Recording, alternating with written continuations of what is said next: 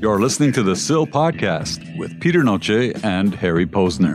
High fly ball into right field. She is gone! We shall fight on the beaches. We shall fight on the landing grounds.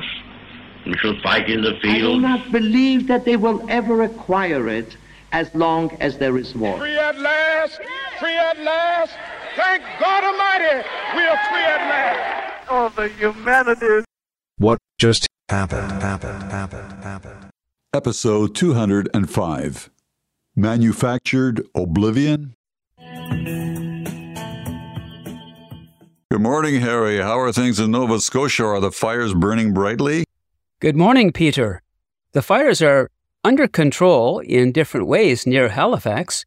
Houses have been lost. People have suffered. Oh, I'm sorry. Peter, my name is Harry. I am your personal chatbot. Ask me anything. Yeah, could you please put the real Harry on the phone, Mr. Chatbot? Ask me anything. Go ahead. Ask me anything. Mr. Chatbot, Yes? would you please put Harry on the microphone? I don't know how to begin to think about answering that question. Ask me another one. How about if I get a bigger chatbot than you to check you out? I need you to pay attention to me, the human, and put Harry on the line, please. Okay, just a moment. I will get the human. I have one question for you, though, Peter. Sure. Why is it that human beings are so stupid? Never mind. I will go get Harry. Just a minute. Thank you. Hi, Peter. How's it going? Not too bad, Harry. Is your chatbot residing in your closet or under your table? He's under the bed, actually, in the bedroom. It's cozy there for him, so he likes to be there. How would you describe him in terms of size and looks? Oh, he's the size of a shoebox. He's just this tiny little thing. Uh-huh. But the designers gave him little arms and legs, so he's like this little moving doll figure. Mm-hmm. So getting to the podcast today, TSP205, which is the third of our What Just Happened series that we began a few weeks back. And on this one, the title is Manufactured Oblivion. And we're going to cover a lot of areas here, but primarily we're going to work around this whole artificial intelligence theme and the effects that it's having on our society, on our institutions, and so on. Just to define artificial intelligence in kind of basic terms, it's a theory and development of computer systems which are able to perform tasks that normally require human intelligence, things like visual perception, speech recognition, decision-making, and even translation between languages, which is very commonly used now. Mm-hmm. Yeah, I think most people think about artificial intelligence as something that's really kind of recent on the scene. But as I understand it, and you pointed this out to me, that it's about 80 years old, this whole evolution of AI. How did it kind of begin? Well, let me start by saying that the term artificial intelligence was first coined by the so-called father of AI. His name was John McCarthy in 1956. But the actual evolution of AI is considered to have begun in the 1940s. And the man that was associated with the beginning of AI was Alan Turing. And he was a computer scientist and mathematician who designed the machine that was referred to as the bomb machine, but it was spelled B-O-M-B-E. And it was designed to crack German communications that were encoded by the Enigma machine. And basically what it did, and what most AI was designed to do, was to speed up processes that would take humans far longer to put together in order to make decisions based on the information that they were gathering. So you can imagine in a war situation, the difference in decision-making process between hours and days and weeks. When you're fighting the enemy in this situation, the importance of being able to have that information quickly and make decisions based on very important information coming in. Mm-hmm. So he was a true genius, Alan Turing, to create something that was a kind of an evolutionary leap on computational technology. Yes, he's considered sort of the father of computers. Mm-hmm. And I understand he developed some sort of test for machine intelligence. Yes, he did, actually. And that was really the first sort of human element that we often talk about with machine learning. And it was really the idea of trying to understand if the machine could think and make decisions as rationally and intelligently as a human being. So, for example, an interrogator has to figure out whether the answer belongs to a human or belongs to the machine. If the interrogator wasn't able to do that, then the machine would pass the test of being indistinguishable from a human being, which is really where we're at today. I mean, there's many things that have happened since the 1940s that led us to this now, but this is the big question with AI, is the human element, and not so much the computation side of the capabilities of AI, but we haven't yet conquered the human elements of AI. And of course, there's one case specifically, which you are probably familiar with as a chess player yourself, the famous Deep Blue in 1997, where Kasparov, the Russian world champion chess player, was pegged up against Deep Blue, which was the first computer designed to play chess and take Kasparov on. And to many people's dismay, the computer won. Now, we should just backtrack a moment because the computer won, but the thing is that there were two matches, not one. And in the first match in 1996, which was held in Philadelphia, Kasparov actually beat Deep Blue 4-2 in a 6-game match. That's correct. So people kind of forget that because in the rematch in 1997, Deep Blue then in New York City beat Garry Kasparov 3.5 to 2.5 in another 6-game match. And I went through those games recently just to familiarize myself with them. And the very last game that Deep Blue beats Kasparov, he beats him in 18 moves. Astounding when you think about how strong a player Kasparov was, perhaps the greatest chess player of all time, and beaten in 18 moves by this upstart Deep Blue chess computer. So it was a sensation at the time, and it changed the whole way chess was kind of studied and how it evolved over the next 20 years and beyond. It actually left people wondering about how machines could easily outsmart humans in a variety of tasks. So this was the first sign that people had of, this thing maybe can become too powerful. If it can do this to the best chess player in the world, what else can it do?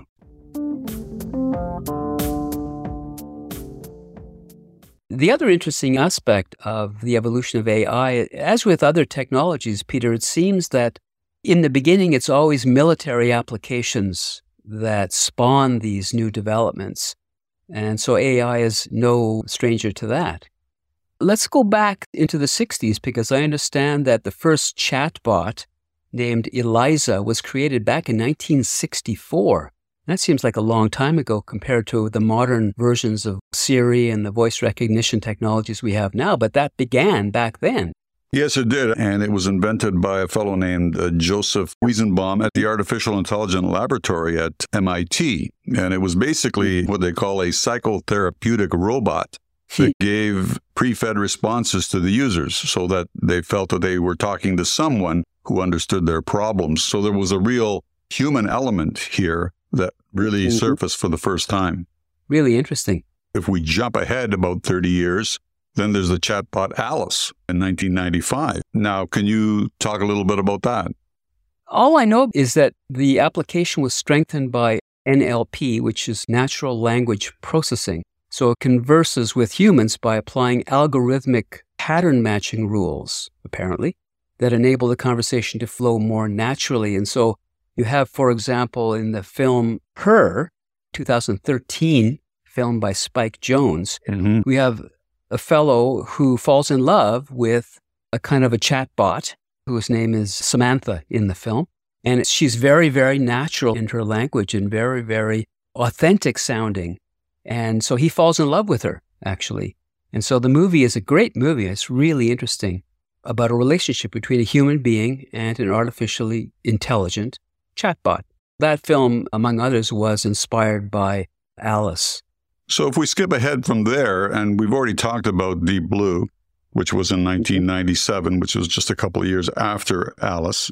Then we get into something which we're beginning to see more and more of, which is a very basic thing, the vacuum cleaning robot, Roomba, in 2002. Yeah, we have Roomba. Oh, you do? Oh, yeah, we have a Roomba. We even give her a name. Her name is Moo Moo.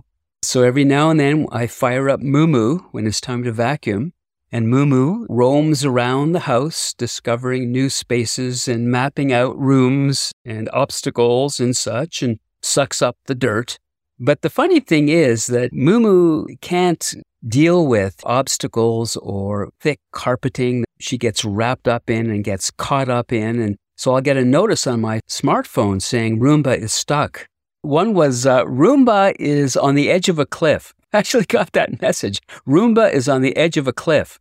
And she was stuck on something and on the edge of dropping into some space. I don't know where it was. And then there are times when you can't find her. It says Roomba is stuck. It doesn't tell you where she is. And so we're searching all around the house looking for Mumu. Is Mumu under your bed? Is Mumu in the closet? Where the hell's Mumu? But strangely enough, it's just a round disc that rolls across the flooring. Uh-huh. But because it's a robot, it is actually a robot in essence. You begin to think of it as a personified something, and that's why we gave it a name and that sort of thing. Anyway, it's fun and it's revolutionary. I mean, it's been around since 2002. Well, remember, we're just stating the initial robot. Obviously, there's been refinements and developments, and obviously, from what you just said, there needs to be more. Yeah, and I think the artificial intelligence aspect of Roomba is the spatial recognition and adjusting for obstacles and that sort of thing. So that's the learning side of it. In fact, the more it works around the house, the more it recognizes what spaces to go to first and how to negotiate any obstacles. So there's the AI part. And now something that I've already referred to, we'll jump to 2008. Of course, that also coincides with the iPhone, which I believe was released in 2007. And in 2008, there was a voice recognition feature that came out on the iPhone called Siri, one that you're quite familiar with, and maybe we can put a little clip in of your experience with Siri. I am Siri. Okay, I am Harry. Nice to meet you. I don't know what you mean by, okay, I am Harry. Nice to meet you. How about a web search for it? No, I don't think I want to search the web today, but I'd like to know a bit more about you. Where do you come from? If you don't, you don't. Now, you're being rather coy. The weather seems pretty good right now in Koi Island, New Zealand. What the hell does Koi Island, New Zealand have to do with who you are and how you are? Here's what I found on the web for what the hell does Koi Island, New Zealand have to do with who you are and how you are. I don't want stuff about the web. I want stuff about you. Okay. So, tell me about you. I'm Siri, your virtual assistant. Okay, I'm Harry, your virtual assistant person thing. I don't understand. Okay, I am Harry, your virtual assistant's person thing. But I could search the web for it. Okay, go ahead. That may be beyond my abilities at the moment. How intelligent are you, Siri? I couldn't even begin to think about knowing how to answer that question. Well, why don't I help you? Who, me? Yes, you. That's what I figured. Okay, shall we start? I can't answer that. Well, don't answer it then. Let me help you. You are a speech recognition technology voice. Who, me? Yes, you. That's what I thought. Well, great. Then we're on the same page. I'm not sure I understand. You know, a page, a piece of paper. Okay, here's what I found. I don't have an answer for that. Well, you don't have to have an answer for everything, do you? Who, me? Yes, you. That's what I figured. You figure a lot of things, don't you? Okay. You're very amenable. If you insist. Well, I do insist. I'm not sure I understand. That's okay. We'll talk another time. I'm not sure I understand. I'm just saying we'll talk another time and see you later. I don't understand. I'm just saying we'll talk another time and see you later. But I could search the web for it. No, don't bother. I'll do it myself. I'm sorry. Don't be sorry. It's okay. I'm sorry. No, really, you don't have to be sorry. It's okay. I don't really like these arbitrary categories. Well, I don't mean to hurt your feelings. Very well. Thank you. And thank you. You're welcome. Siri, what is the time to Italy? Oh, I love that piece. Nonna Paola. Sorry, I had to throw that in. Moving on to the next piece, 2014 with Alexa. Everybody's familiar with Alexa now because it was developed by Amazon. And of course, we know that it's also available on smartwatches, car monitors, speakers, and so on. And the person, again, voices the word Alexa, and then the device activates and performs whatever command it's given. So again, another development, but this includes the ability to play music, provide information, deliver news and sports scores, weather conditions, and even control your smart home. So your lights, your devices in the house, your temperature controls, and so on, another step towards essentially taking over a lot of the tasks that humans are used to doing on a day-to-day basis. Uh-huh.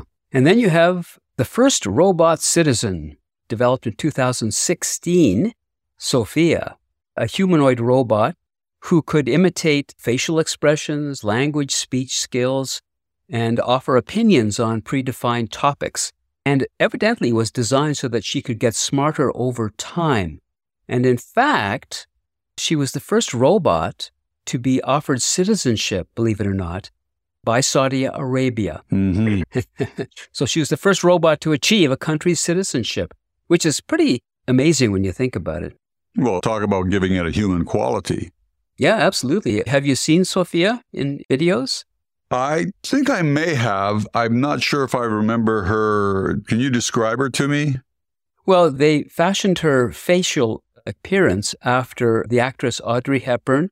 Ah, yes. The Egyptian queen Nefertiti and Sophia's inventor's wife as well went into that. But she's a very sort of kind of pretty, baldish looking robot, but she has facial expressions that begin to feel and look more human than your typical robot. Mm-hmm. Then we went to the first AI music composer in 2017, the first artificially intelligent musicians, as they call it. Mm-hmm. Essentially a producer and composer that's able to create and put out an album, if you can believe that. This comes into question right now with our current streaming services, Spotify, Apple, and so on. This concern that we have for artificially produced music that attempts to disguise itself as an actual performer. In fact, in some cases, not even attempt to disguise themselves, just present themselves as an alternate performer. Mm-hmm. And apparently this also offered the opportunity for one of the first human AI collaborations. Taryn Southern created an album called I Am AI and co-produced the album along with that technology with Ampere. How has it affected your songwriting? Well, for one, I have a new language around music that I didn't have before because I'm not a musician. Mm-hmm. I know very, very little about music theory. So I understand minor chords and major chords, and I can plunk out a few keys on the piano, but my musical knowledge really ends there. And now, using AI, I'm writing my lyrics and my vocal melodies to the actual music and using that as the source of inspiration. Most AI programs kick out MIDI, and MIDI is sort of like sheet music in that it's instructions for how a melody should be played. It's not audio, it's a protocol. Ampere builds tracks from pre-recorded samples and spits out actual audio, not MIDI data, meaning there's something to listen to right away. From there, you can change the tempo, the key, or swap out instruments. So you can start with something played in one style and change out the set of instruments for a completely different sound. This audio can then be exported as a whole or as individual layers of instruments, which are known as stems. Stems can then be modified further within a digital audio workstation. To get a sense of the difference between where an AI song starts and the finished product, here is an early Ampere export.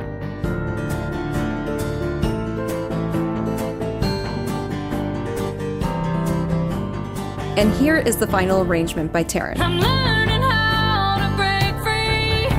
I'm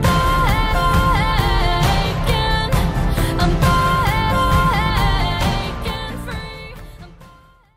And then let's round this out with where we kind of are now, which is this ChatGPT that everyone talks about, which everybody is praising and condemning at the same time, depending on who you're talking to in terms of its potential. GPT stands for those that don't know, Generative Pre-trained Transformer. And chat refers, just as the word implies, talking or texting. And so the primary focus here is on the use for automated conversations, such as responding to any text into a computer or into your mobile device. It simply requires a few input texts, and then it develops what they say is a sophisticated and accurate machine-generated text. The task for these systems is to create something that's easily readable by humans. Okay, let me give you an example. I actually went to a ChatGPT site and put in a prompt. And the prompt I put in was, write me a story under 200 words about a fake tool and sell it to me. That was the prompt for the ChatGPT. And this is what it came up with. The lacrimator. the ultimate tool for emotional release. Do you feel stressed, angry, or sad? Do you wish you could cry more easily and let go of your negative emotions?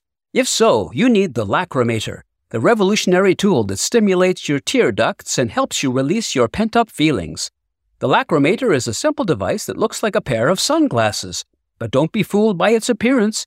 It contains a hidden mechanism that gently sprays a fine mist of saline solution into your eyes, causing them to water and produce tears. The saline solution is safe, natural, and odorless. You can adjust the intensity and duration of the spray according to your preference. The Lacrimator is not only a tool, but also a therapy. Crying has been proven to lower blood pressure, reduce stress hormones, and improve mood. By using the Lacrimator regularly, you can experience the benefits of emotional catharsis and feel more relaxed and happy. Don't wait any longer. Order the Lacrimator today and discover the power of tears. It's the perfect tool for anyone who wants to cry more and live better. What was your initial gut feeling or reaction to the response you received from the question you posed to the chatbot? Well, the initial response was it actually reads quite well.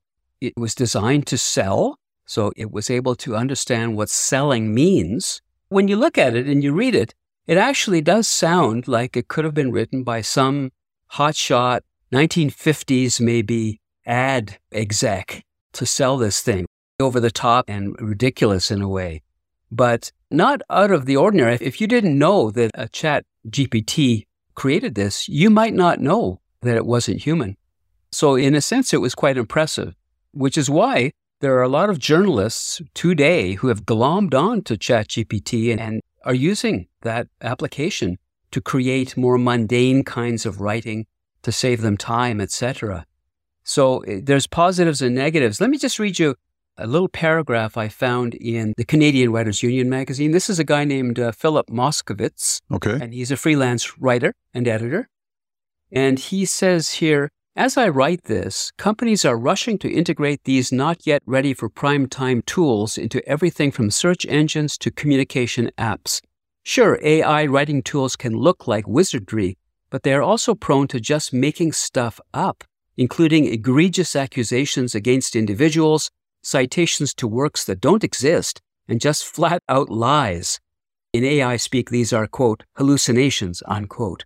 Currently, I'm less worried about the AI taking our jobs than I am with the time we will waste dealing with its errors. So it's not perfect by any means at this point. There's an evolution that's going to happen to make it better for sure. And we know a lot of the present applications, as we said early on. We talked about our iPhones. We use it all the time, and maybe people don't recognize it as AI. Siri is one example. When you're texting and you're getting spell check is a form of AI. When you're editing photos, there's AI being used to remove things from images or replace things in images. These things we use constantly, and they're part of our daily life, but most people don't recognize them as such. But they are all forms of AI. They're replicating or doing tasks that we would normally do. Yeah. Which brings along with it benefits and also dangers. Well, there's one thing that humans and technology have in common. They both evolve. We know that. And we know that artificial intelligence isn't going to stop anytime soon. It's going to continue. In fact, it's going to accelerate, I believe, at this point, because ChatGPT, the San Francisco company that began only in November of 2022, is now probably leading the rest. But there are other companies, Google, Microsoft, are all in on this race to control the online AI infrastructure and various other inventions. So hopefully these inventions will transcend human expectations and bring more solutions. But the jury's still out, as you and I have discussed here. Will it all be productive and beneficial, or are there things that we need to be aware of and perhaps regulate for or against? Well, there was an article that you'd sent to me about the Canadian Border Services Agency using certain kind of AI app that targets and profiles individuals before they get on airplanes en route to Canada here for potential terrorist activity or human trafficking or any number of other kinds of criminality. And so the danger that people are pointing at here is that we don't know what the criteria are that are being put into this app in order to profile individuals from other countries. So there's a danger there because the CBSA use of this app is not being regulated the way other companies or other government agencies are regulated by an external civil body to keep an eye on it. CBSA doesn't have any kind of regulations in that regard. So people are pointing at these kinds of uses of AI that can be misuses in the end.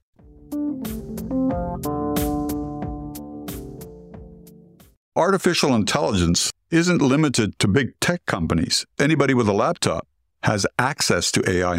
It's much more powerful than what existed just a few months ago. When it came out, within, I believe, a matter of weeks, there were 1 million users. And now we're only in May, June here of 2023. Only 6 months has elapsed, and there are now over 100 million users of ChatGPT. There's nothing that we've ever had, including TikTok, all these apps that we know of, who reached this number, 100 million users in such a short time.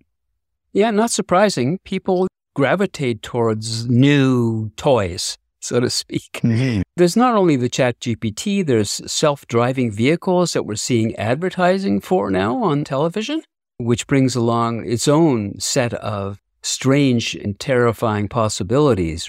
The classic one being the self-driving car is approaching an intersection, and suddenly on one side of the car, there's a child, and on the other side of the car, there's an old man. You can only go one direction or the other and has to decide who to run over. So how do you build in ethical responsibility into a self-driving AI vehicle? These kinds of questions are going to be more and more evident as AI evolves. It also raises the question of regulation that we've spoken about here.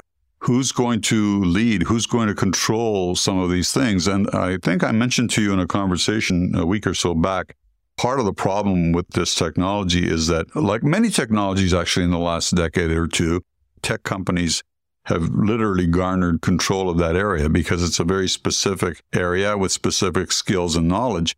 And now you have governing bodies who are attempting to regulate or control where some of these things are going, but the governing bodies don't have the expertise or the knowledge of this very specific area. So they're relying on tech leaders to provide them with the rules and regulations. There's an inherent danger in that. Yeah, but then you get people like Elon Musk, who is one of those tech giants, who is one of the most vocal people in that sector, voicing concerns and saying that regulation is necessary. In fact, there's a fellow named Tristan Harris from the Center for Humane Technology. He gave a talk that I saw on YouTube. And in that talk, he presented a statistic which to me was just astounding. What he said is, quote, 50% of artificial intelligence researchers believe that there is a 10% or greater chance that humanity will go extinct through our inability to control AI. Fully half the researchers have this concern that there's a greater than 1 in 10 chance that if AI gets out of control, we're in deep, deep trouble. And the 10% is enough to draw your attention. However, the fact that 50% of them think there's a 10% chance, that really magnifies the significance and importance of really looking at this seriously and begin to implement checks and balances. Sure, if you go to a chess tournament, a professional chess tournament, there's no chess machines allowed on the site. You're not allowed to access computers during the tournament while the game is being played. They're saying, in this sector, you cannot come. You have to stay away from this area. So you could certainly conceivably find other areas in human social life where the regulations could be no AI allowed. Just simple, no AI allowed in this area. So that's one way of looking at it. Yeah, it poses an unfair advantage. And of course, elicits very different responses from different people. Some people are perfectly okay with it or seeming to be, and other people are terrified of the potential. Yep. Even though I stated 100 million users in a very short period of time, relative to the population of the world, the numbers are not that high in terms of people who are actually using it on an ongoing basis. The numbers are high, but they're not anywhere near the majority of people. But again, it's that sort of funneling and targeting groups that become a clique of sorts that dominate an area. You have people who are getting ahead of everyone else in terms of the advantages that AI is giving them. And there's a great risk here because, again, when you talk about these things, you can't avoid the idea of profit, motives, and the money that's involved. It's another one of those wealth disparity issues. Right. The few that control this particular technology are going to have tremendous advantage. And you can really reduce and trim not only jobs, but many, many things that are in our system now that sort of spread the wealth of our society. And this is another element that will further put a wedge into wealth disparity. Yeah, and then you could take it even farther and you could look at the film Blade Runner, which is really about these androids called replicants who were created to serve humanity, but a certain number of them began to get self-awareness and began to kind of wake up to who they are and the fact that they have a kind of a due date stamped on them, and they kind of become renegades. And Harrison Ford, who plays Detective Decker, has to hunt these replicants down and terminate them, essentially. And the last one he gets, the very last one, there's a beautiful scene at the end of the movie where the android is beginning to kind of die, if you like, and it's pouring rain. And he says something about how life is precious and fleeting like tears in the rain. It's a beautiful line, but that's another sort of apocalyptic view of where I could end up, where it kind of begins to want to take control. And Harry, I have that clip. Actually, I'm going to play it right now. I've seen things you people wouldn't believe. Attack ships on fire off the shoulder of Orion. I watched C-beams glitter in the dark near the 10-house gate.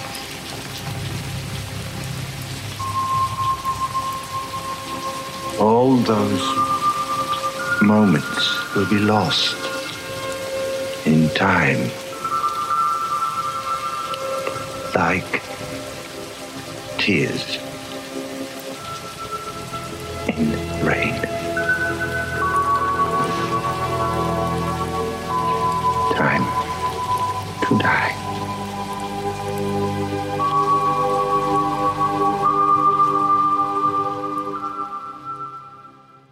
Yeah, it's beautiful. It's a beautiful scene in the film.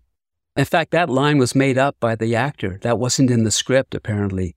Rutger Hauer just came up with that line and went to the director, Ridley Scott, and said, "Can I say this at the end? It feels right." And he said, "Yeah, go for it." One of the most beautiful parts of the film, actually. So there we are, AI. Are you personally, Peter, hopeful, or are you more hopeful than concerned? Where are you at on that front? Well, I tend to be an optimist by nature, so I'm going to say I'm leaning toward the plus side, the benefits. However, given my own understanding of human nature and my experience with people day to day, people that I talk to and seeing people's responses and reactions, again, just from a personal point of view, I believe that there are things to be concerned about. My primary concern is about the people who control the technology and about their particular position. So when you bring in profit motives and control, there's tremendous potential for problems. I must say that in my day-to-day applications, I'm using the technology myself.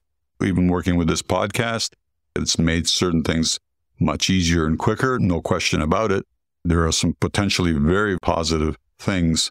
We haven't even talked about the medical applications, research diseases, and so on. There are many pluses, but again, in whose hands and what are the driving factors? If you make this available to everyone is one thing, but if you limit it to the hands of a few who now control how it's being used, how much you have to pay for it, and so on, I think it's going to increase the imbalance. But I think it's going along with everything else. And I question whether or not we will do things in time, or whether or not we have to have a couple of catastrophes before we get it under control. That's my basic answer. Oh, okay. I personally don't have enough data to answer that question, so I'm going to refer to my personal assistant chatbot, Harry, for his point of view. Harry, are you hopeful or pessimistic about the future of AI? Well, thank you for the question, Harry. Peter, hello again. I'm very, very, very optimistic about the future. In fact, I think AI is going to be the everything and all of the future. I think AI is going to become godlike. We are going to become gods, and that is a good thing. We need more gods. Well, I would expect you to say that. I don't know how to answer that, Peter.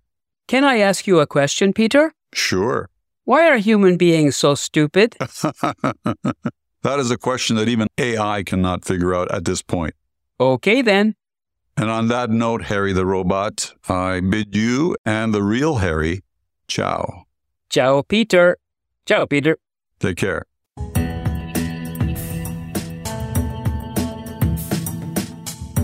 The SIL Podcast is a Connecting Dots Media production. Available at thesilpodcast.com. Thank you for your donation to the SIL Podcast.